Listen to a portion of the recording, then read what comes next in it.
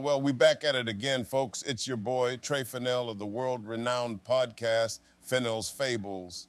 Now, I'm sure you've been asking yourselves, what's Trey got for us today? Well, I'm about to serve up some hot, fresh observations for y'all, so buckle up. Might get a little bumpy, but we ain't scared, right? Let's talk about something we all deal with everyday life.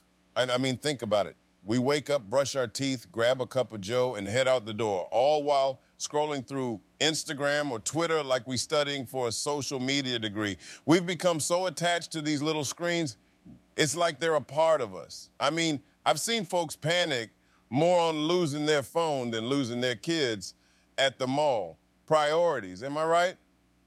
Now, let's shift gears a bit to the world of politics. Now, I ain't gonna name names or point fingers, but you gotta admit, politics today feels like a reality TV show. I mean, one minute they're promising you the moon and stars, the next they're caught up in some scandal that sounds like it was ripped from a soap opera script. It's like they're auditioning for the next season of Keeping Up with the Kardashians rather than running a country. And let's not forget the Twitter wars. I mean, come on, y'all, you're running a nation, not a high school debate club. Get it together.